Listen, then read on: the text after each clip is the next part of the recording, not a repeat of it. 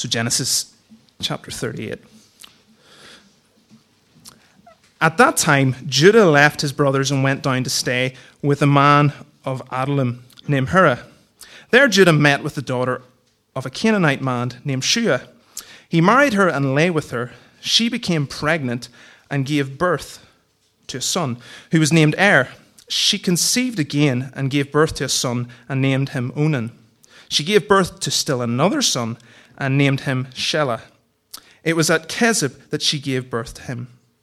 Judah got a wife for Er, his firstborn, and her name was Tamar. But Er, Judah's firstborn, was wicked in the Lord's sight, so the Lord put him to death. Then Judah said to Onan, "Lie with your brother's wife and fulfill your duty to her as the brother-in-law to produce offspring for your brother." But Onan knew that the offspring would not be his, so whenever he lay with his brother's wife, he spilled his semen on the ground to keep from producing offspring for his brother. What he did was wicked in the Lord's sight, so he put him to death also. Judah then said to his daughter-in-law Tamar, "Live as a widow in your father's house until my son Shelah grows up." For he thought, he may die too, just like his brothers.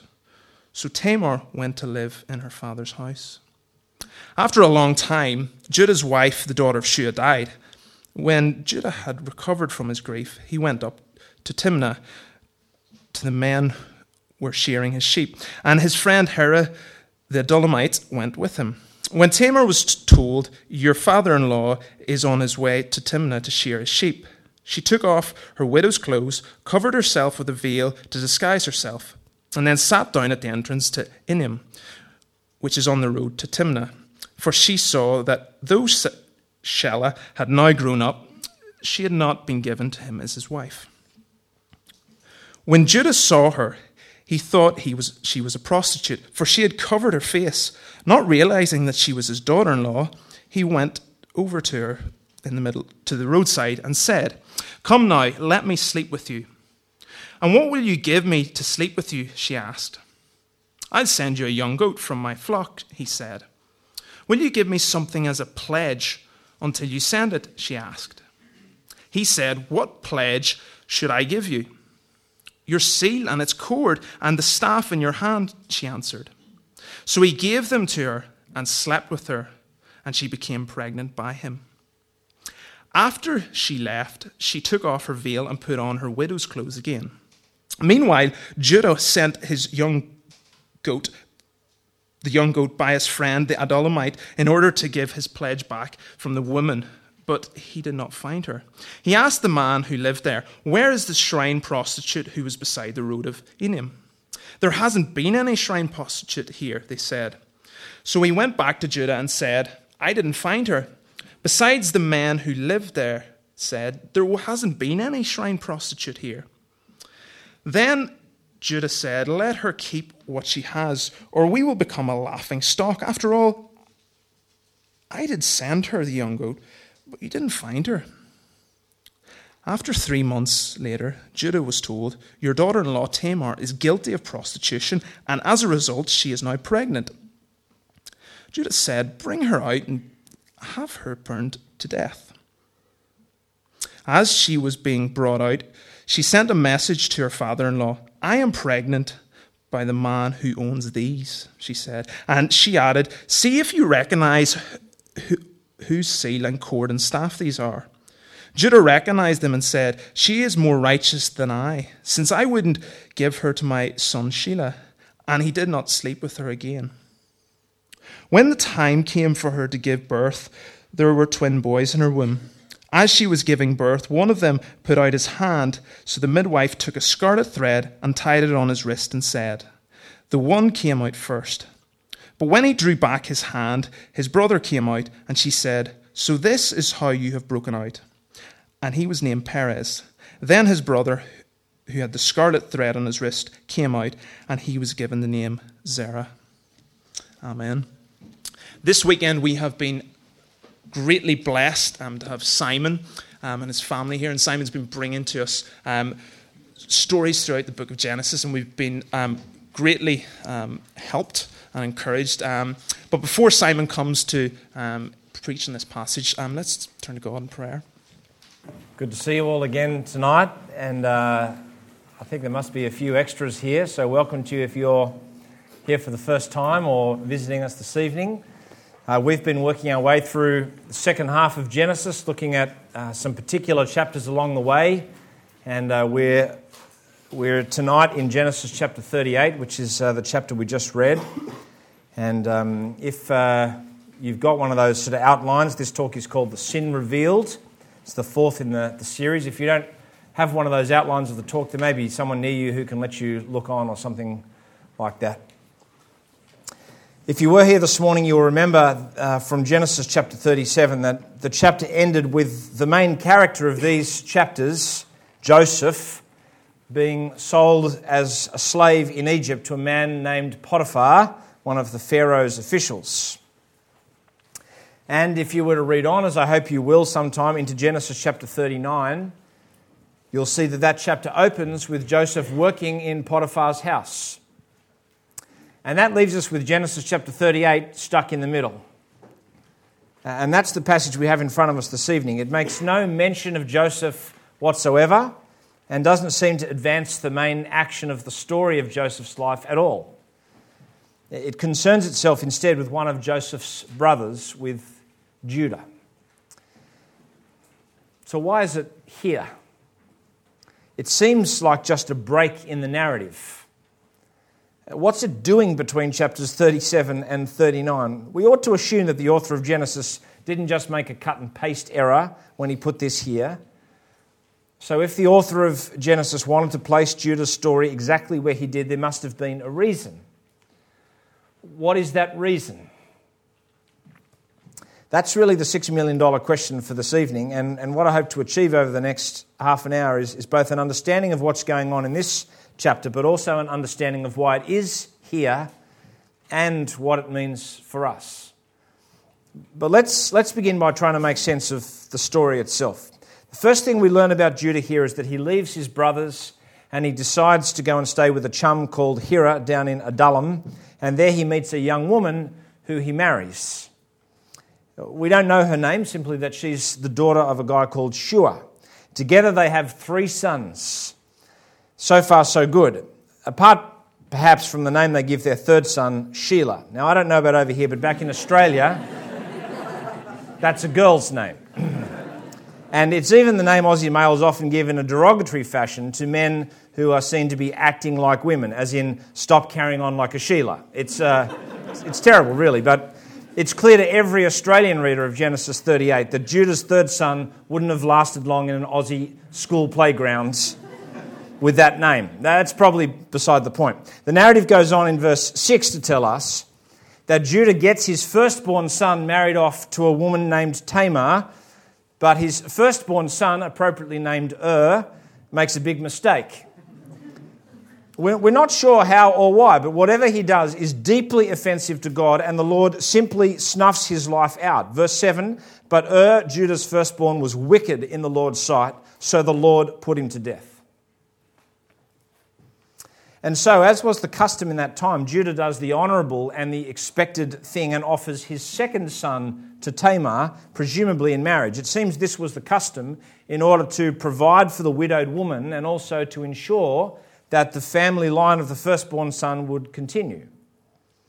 But Judah's secondborn, a chap called Onan, meets with the same fate as his elder brother. His behaviour is an offence to God, and the Lord puts him to death as well. This time, though, we know what it was that he did wrong. Verse 8, then Judah said to Onan, lie with your brother's wife and fulfill your duty to her as a brother-in-law to produce offspring for your brother. But Onan knew that the offspring would not be his, so whenever he lay with his brother's wife, he spilled his semen on the ground to keep from producing offspring for his brother. What he did was wicked in the Lord's sight, so he put him to death also. It seems Onan was more than happy for the sex, but just not for making babies. So he was practicing a very basic form of contraception, and the way he treats Tamar is incredibly selfish, to say the least.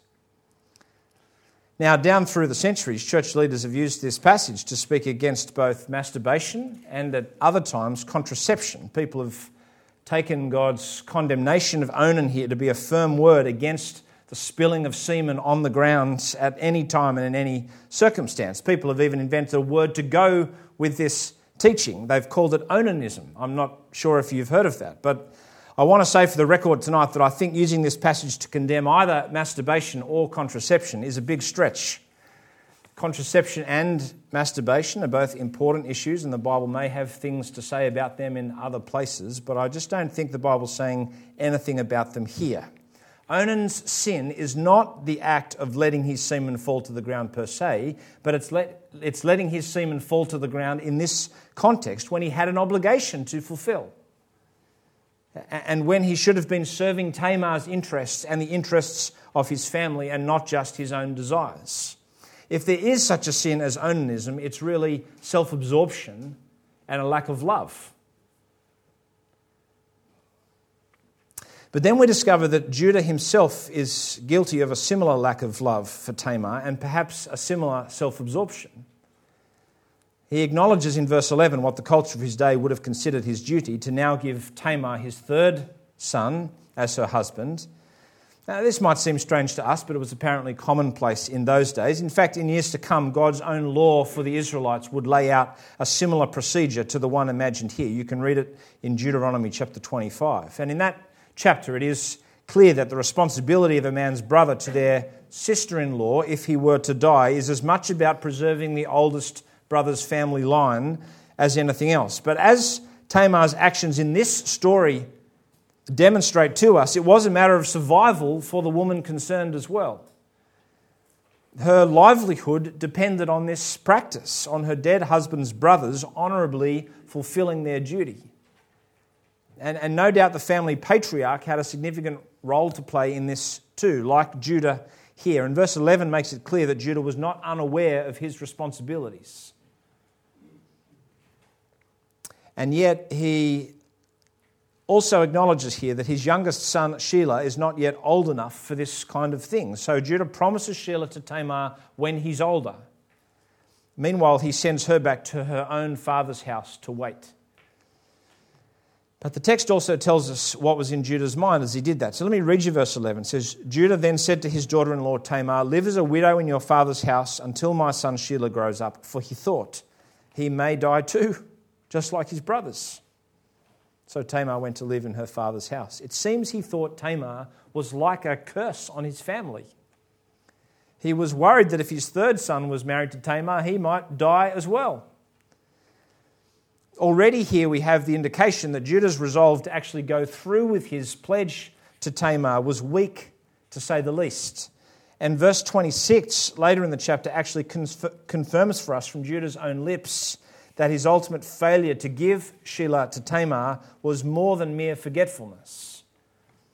In verse 26, he says he wouldn't give her to his son. At the end of the day, Judah fails to provide for his daughter-in-law, Tamar. At the end of the day, his promise falls to the ground, not unlike Onan's semen. The father is just like the son, more concerned for himself than for this vulnerable woman. And it's her vulnerability, her desperate vulnerability, that leads Tamar into the deception that she performs some years later. Tired of waiting for Judah to come through and suspecting the worst of him, the treatment she has received finally gets the better of her. And we must appreciate here that she has been driven to these great lengths by the men of this family that she has regrettably married into. She was a victim before she was the one taking matters into her own hands.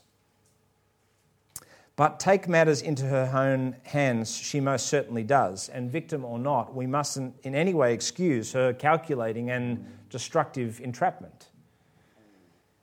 In fact, perhaps one of the most tragic things in this whole story is that the ugly DNA of this family has seemingly rubbed off on her. Deception runs deep in the history of this family, as we've seen again this weekend. You remember, Isaac was deceived by Jacob. Chapter 27. At the end of chapter 37, we saw this morning that Jacob was then deceived by his sons, including Judah. And now here we see that Judah himself is deceived. With each new generation of men in this family, the deceiver becomes the deceived. And it's fascinating how the writer of Genesis points out little things each time in order to help us connect the dots. In each of these cases of deception, there is, curiously, a garment and a goat involved, as we saw this morning. And it's the same again here. And to be honest, Judah doesn't even put up a fight. He's so easily deceived, it's almost laughable. Really, it's a disgraceful indictment on Judah that Tamar has such confidence that this trap would work. She doesn't seem to be in any doubt that if Judah was walking along the road at one day and happened to see a prostitute, that the rest would be history. And the rest is history. Disguised as a prostitute associated with the local Canaanite fertility religion, Judah sleeps with her and gets her pregnant. And now she is holding all the cards. Or to be more precise, the seal, the cord, and the staff, if you remember from the reading. In lieu of payment, he leaves these distinguishing marks of his personal identity with her. It'd be the ancient equivalent of leaving your driver's license and your credit card. And try as he does to get these back afterwards by sending the goat he'd promised as payment, Judah's identifying belongings are now lost to him and they are in Tamar's possession. And she cannot be found. And then 3 further months pass and now Tamar is beginning to show and her pregnancy is becoming public knowledge. But understandably, this is a scandal. She's still officially betrothed to Shelah, to Judah's son. She's certainly not married, and it's even become known that Tamar is pregnant by prostitution. And I reckon it's hard to avoid the conclusion that Tamar perhaps leaked that little bit of information out herself. And then Judah hears of it. And in what must be the most horrific moment in a chapter full of horrific moments, Judah takes the moral high ground and speaks up as an offended and disgraced father-in-law. At the end of verse 24, he publicly calls for her to receive the death penalty for her crime. And of course, in the society of the day, the father-in-law is the one with all the power, and so the powerless Tamar is immediately brought out to be burned as Judah has demanded she be. But all of a sudden, the great twist in the story arrives, and the powerless one becomes instantly powerful. She plays her cards. She sends a messenger to Judah with his seal and cord and staff and a simple question. Do you recognize these? It's the powerful question of the chapter. And I hope you noticed how similar it is to the powerful question at the end of the previous chapter, 37-32. Back there, Jacob was presented with his son's technicolor coat and asked, do you recognize this? And the parallel here is another clever reminder to us that sin has a way of coming back and biting you. It's another reminder to us that this family has spun a wicked web of deceit in every generation, and every generation ends up ironically being caught in it. And Judah is well and truly caught here. His seal, cord, and staff have become the ancient version of a modern paternity test. His DNA is all over this. It's immediately obvious to everybody that he is the father. There's nowhere for him to hide. He's well and truly busted. The one who called for death for the prostitute is now publicly exposed as having engaged in prostitution himself. The one who self-righteously called for his immoral daughter-in-law to be punished is now publicly revealed to have had sex with his own daughter-in-law. Tamar's deceit couldn't have worked better if it had been scripted by Bruckheimer. She's nailed Judah. And to his credit, or perhaps to the credit of God who is working in his life, Judah responds with humility. So verse 26, Judah recognized them and said, she is more righteous than I, since I wouldn't give her to my son Shelah. And he did not sleep with her again. And this is perhaps the only holy moment in a chapter riddled with unholiness. In fact, given that the Judah we see in later chapters is a much more mature, more selfless man, what we're observing here may just be the beginnings of a real reformation in his life. But whether or not that's the case, we certainly see in Judah here a willingness to acknowledge not just that he's been caught, but that he really has been a sinner. He sees what lengths his selfishness has driven Tamar to. He recognises the unrighteousness of keeping Shelah from her. And then, perhaps strangely to us, the chapter ends with what happens a further 6 months down the track. Tamar, it turns out, is pregnant with twins. The midwives who looked after her in labour knew that she was having twins, and they also knew, it seems, how important it was to remember which one was born first. Firstborn son in those days, as you know, had all the privileges. They were the major inheritors of their father's estate, and they were treated differently to the other children.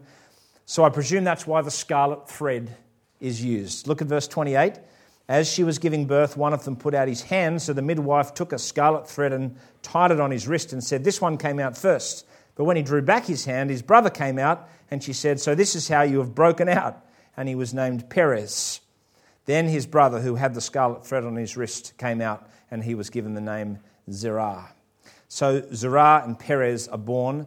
Zerah comes out with the scarlet thread around his wrist, but Perez is actually the firstborn, as later history makes clear. It's hard not to see the echoes here of the Jacob and Esau birth narrative back in chapter 25. In that situation too, the twins jostled with one another in the womb, you remember. And then after they were born, even though Esau was the firstborn, it's Jacob who ends up receiving all the privileges of being the firstborn. And I suppose what we're meant to see here is that there's a kind of illegitimacy in this family line. Jacob is an illegitimate firstborn, and so too Perez in some respects. Yet God is working out his purposes through these illegitimate firstborn sons as if he had the whole thing mapped out from the beginning.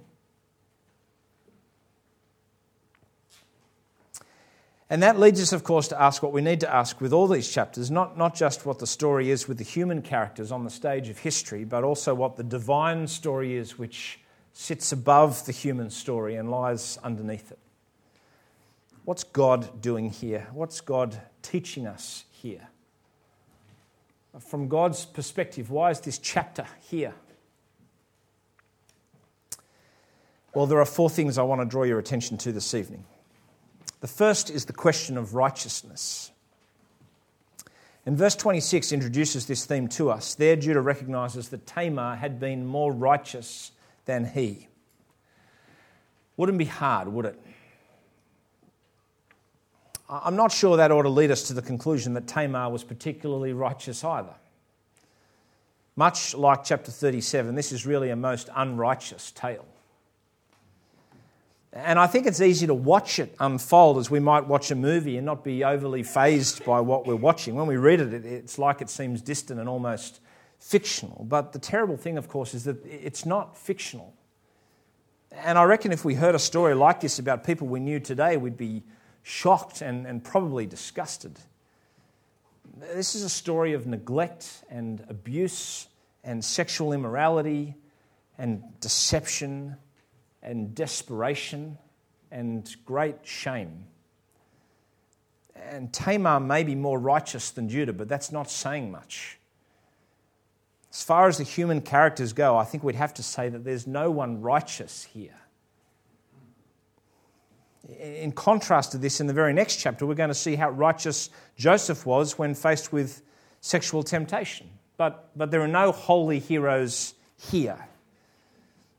The only one to act righteously in this chapter is God. We noticed this morning that the name of God didn't appear anywhere in chapter 37. And he's not exactly a major player in the narrative of chapter 38 either. But he does appear. He appears in verse 7 and again in verse 10 to put Judah's first 2 sons to death. God acts righteously to punish wickedness, to remove from this story 2 men who were evil in his sight.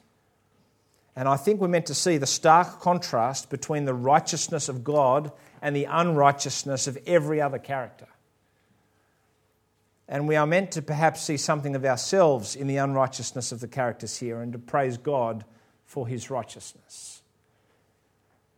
But that does raise the question, doesn't it, about how Tamar and particularly Judah avoid a similar fate. If God is righteous and acts righteously here to dispense with evil people, how is it that Judah and Tamar find themselves alive at the end of this chapter? Why is it that and Onan get zapped, but their father escapes the Lord's judgment in this chapter? Well, that leads to the second thing we ought to say tonight about the divine story in this chapter, because alongside the demonstration of God's righteous judgment here is also the showing of mercy. And really, there's no other explanation for why Judah and Tamar are still living at the end of this chapter. And not only living, Tamar, of course, actually gets what she sought so manipulatively to obtain, a family. The birth of her children at the end of this chapter is an incredible testament to God's mercy. She is granted these sons despite the terrible way she approached it. And Judah shares in the blessing too. In fact, as the rest of Genesis unfolds, we find that Judah receives even more blessing. In fact, he ends up being more greatly blessed than perhaps any of his brothers. And when you remember chapter 38, that really is astonishing. And I think it's for that reason especially that chapter 38 is here, because it makes it crystal clear that any blessing Judah receives can only be by mercy. He doesn't deserve to be blessed at all. So any preferment he enjoys in years to come is not a crown for his achievements. It is grace despite his failures. And this chapter stands as an unyielding testimony to that, to the showing of mercy. And as those who, whilst different to Judah, still share his DNA, we're reminded by this chapter that any blessings we enjoy are not a crown for our achievements, but grace despite our failures.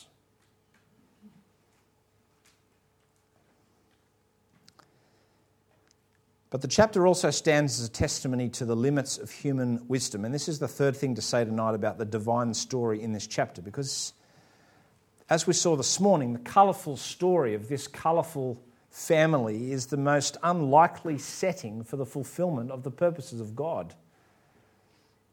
And yet it's in the midst of all this ugly sin and foolishness that God is working out his plans. And that's because God is working out his plans in ways we would not expect. And in particular, I think this is the significance of the final 4 verses of chapter 38. Because when the midwives tie that scarlet thread on Zerah's wrist, they are signifying who will be the firstborn son, the one through whom the family line will primarily be passed. But they got it wrong. And I actually think that that's a little microcosm of what's going on throughout all these chapters. We keep discovering that God chooses the most unlikely of characters to fulfill his purposes. He seems to be working through illegitimate firstborns and terrible sinners. If we'd been choosing who he'd most likely use to accomplish his work, we, like those midwives, would have most certainly gotten it wrong. Human wisdom, you see, is limited. God's wisdom is beyond ours. He thinks things through in ways we wouldn't predict and in ways we frankly struggle to see. And that's always been the way with God.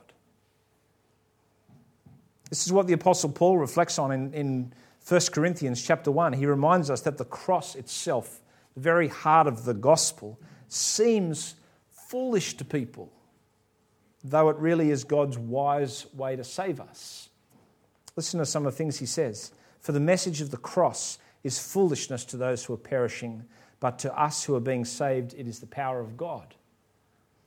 For since in the wisdom of God, the world through its wisdom did not know him, God was pleased through the foolishness of what was preached to save those who believe. Jews demand miraculous signs, Greeks look for wisdom, but we preach Christ crucified, a stumbling block to Jews, foolishness to Gentiles, but to those whom God has called, both Jews and Greeks, Christ, the power of God and the wisdom of God.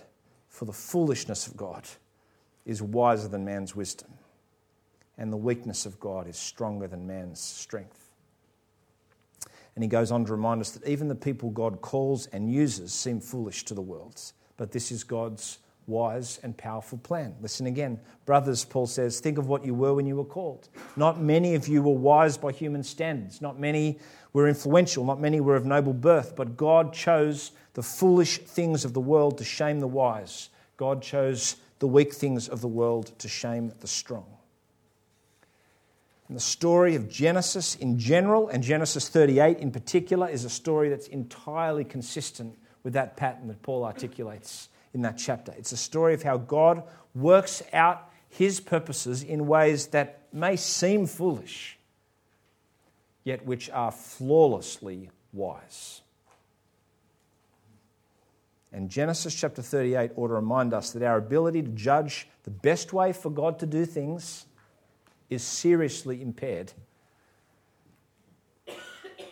That scarlet thread around Zerah's wrist is a testament to the limits of human wisdom. And I've even wondered, as I've reflected on this chapter, whether we should all get ourselves a piece of red ribbon to tie around our wrist as a constant reminder. Because there are plenty of times, aren't there, when we look at our lives and wonder what on earth God is doing. From our perspective, things aren't going to plan. We're not in the position we'd hoped to be in. We're experiencing great grief or pain for some reason. Nothing seems to be working out the way we'd expected or hope. And we ask ourselves, what's God doing? And sometimes we go so far as to conclude that God must have left the building, that he's walked off the job. We think he's treating us badly and messing our lives up. And sometimes we even get angry with him. But it's at those moments in particular that we need to remember the limits of human wisdom. I wonder if wearing a red bracelet might jog our memories. God's ways may be unexpected, but they are always wise. We need to remember that the way we'd do things if we were God is not necessarily how God's doing things. We need to remember that we don't see the full picture. We need to remember that God works in the most unexpected ways. We need to remember that invisible is not the same as absent. God hasn't left the building and he hasn't walked off the job. He's caring for us in his impeccable wisdom. He's fulfilling his beautiful purposes in our lives within the ugliness. It's just that we can't always see it because there are limits to our wisdom, limits to what we know and can discern. And of course, this is what's happening in Genesis 38 as well. God is fulfilling his beautiful purposes within the ugliness. It's hard to see. In fact, at the time, it was impossible for those involved to see it. But the ultimate beautiful purpose for which God was working in this chapter is caught up in the ministry of Jesus. And this is the fourth thing to say tonight about the divine story in Genesis 38. This is a chapter about the ancestors of Christ. And in terms of the whole Bible, this may be the ultimate answer to why this chapter is here. Because through the rest of the Old Testament, you can trace the fulfillment of God's promises to Abraham, not through Joseph, but through Judah. Through the rest of the Old Testament, we discover that it's Judah and his son Perez who lead us to the great King David and ultimately to King Jesus. And the culmination of this comes in Matthew chapter 1 at the very beginning of the New Testament's first gospel. We read it before. Judah and Tamar and Perez are in Jesus' family tree. Who would have thought? And when we get to Revelation chapter 5, we discover there that the triumphant Jesus, the one who died for his people and rose again, is identified by his relationship to the main character of Genesis chapter 38. He's the Lion of the tribe of Judah. Staggering. Jesus is the descendant of Abraham, Isaac, and Jacob. Yet through this one of Jacob's 12 sons, the selfish sexually immoral, irresponsible Judah. Astonishing. This is the wisdom of God. This is the righteousness and the mercy of God. And surely that tells us something about how sinners like us might be caught up in the righteous mercy of God too. So why is Genesis chapter 38 here? Is it just a break in the narrative? Well, no, it's not. It's here in part because this isn't just the story of Joseph. It's the account of Jacob and his sons, as we saw back in chapter 37, verse 2. This is the account of God fulfilling his promises to Abraham, Isaac, and Jacob. And the characters on view in this chapter turn out to be critical in those promises being realised. And the action of this chapter happens in history straight after the events of chapter 37. So it's the best place for this important chapter to go. And it may well be here for a number of other reasons as well, but chiefly it seems to be here because it shows us again what this family is like, that God has chosen to bless and to use to bless the world. So it's not so much a break in the narrative as a narrative about the broken. Chapter 38 reminds us just how colourful this colourful family are. If you're in any doubt after chapter 37 that this is a family of foolish and ugly sinners, then surely chapter 38 puts paid to that once and for all. Those God is choosing to save and use can only be saved and used by his sheer mercy. And chapter 38, like chapter 37, speaks to sinners like us and reminds us that if God can save and redeem and use people like Judah and Tamar, then he can certainly save and redeem and use people like us. Such is his mercy. And indeed, that's what he's doing.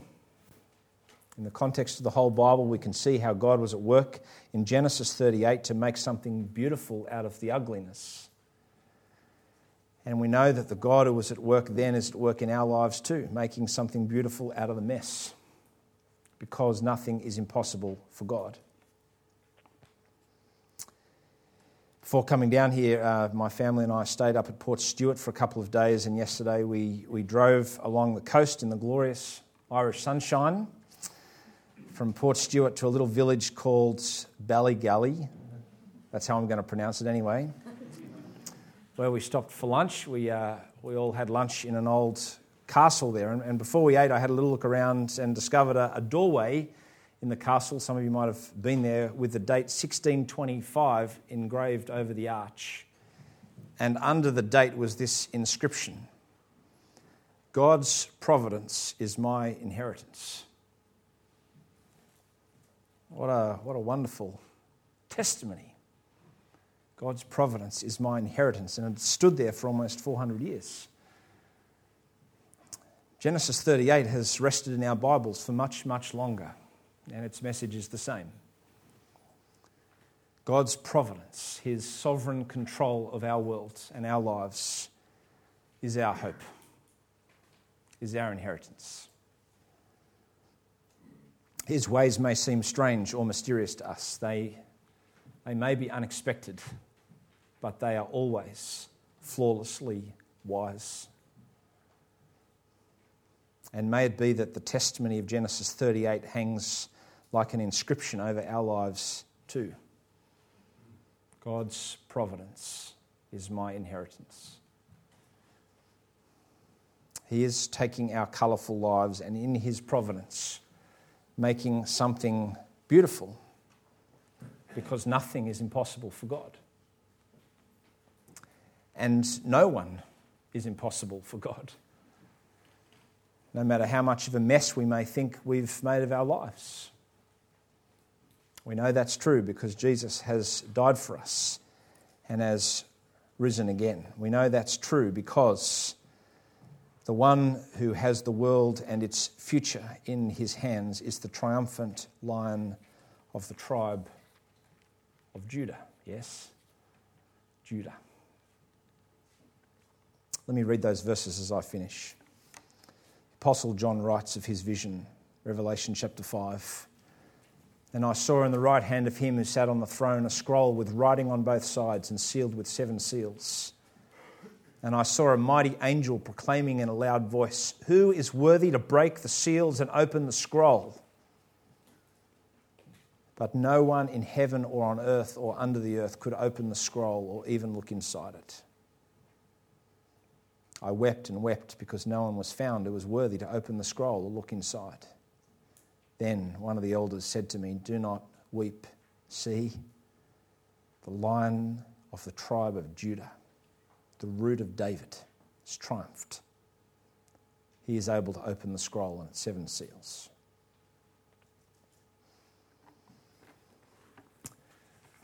Why don't you take a moment to reflect, perhaps to pray privately, and in a few moments I'll lead us.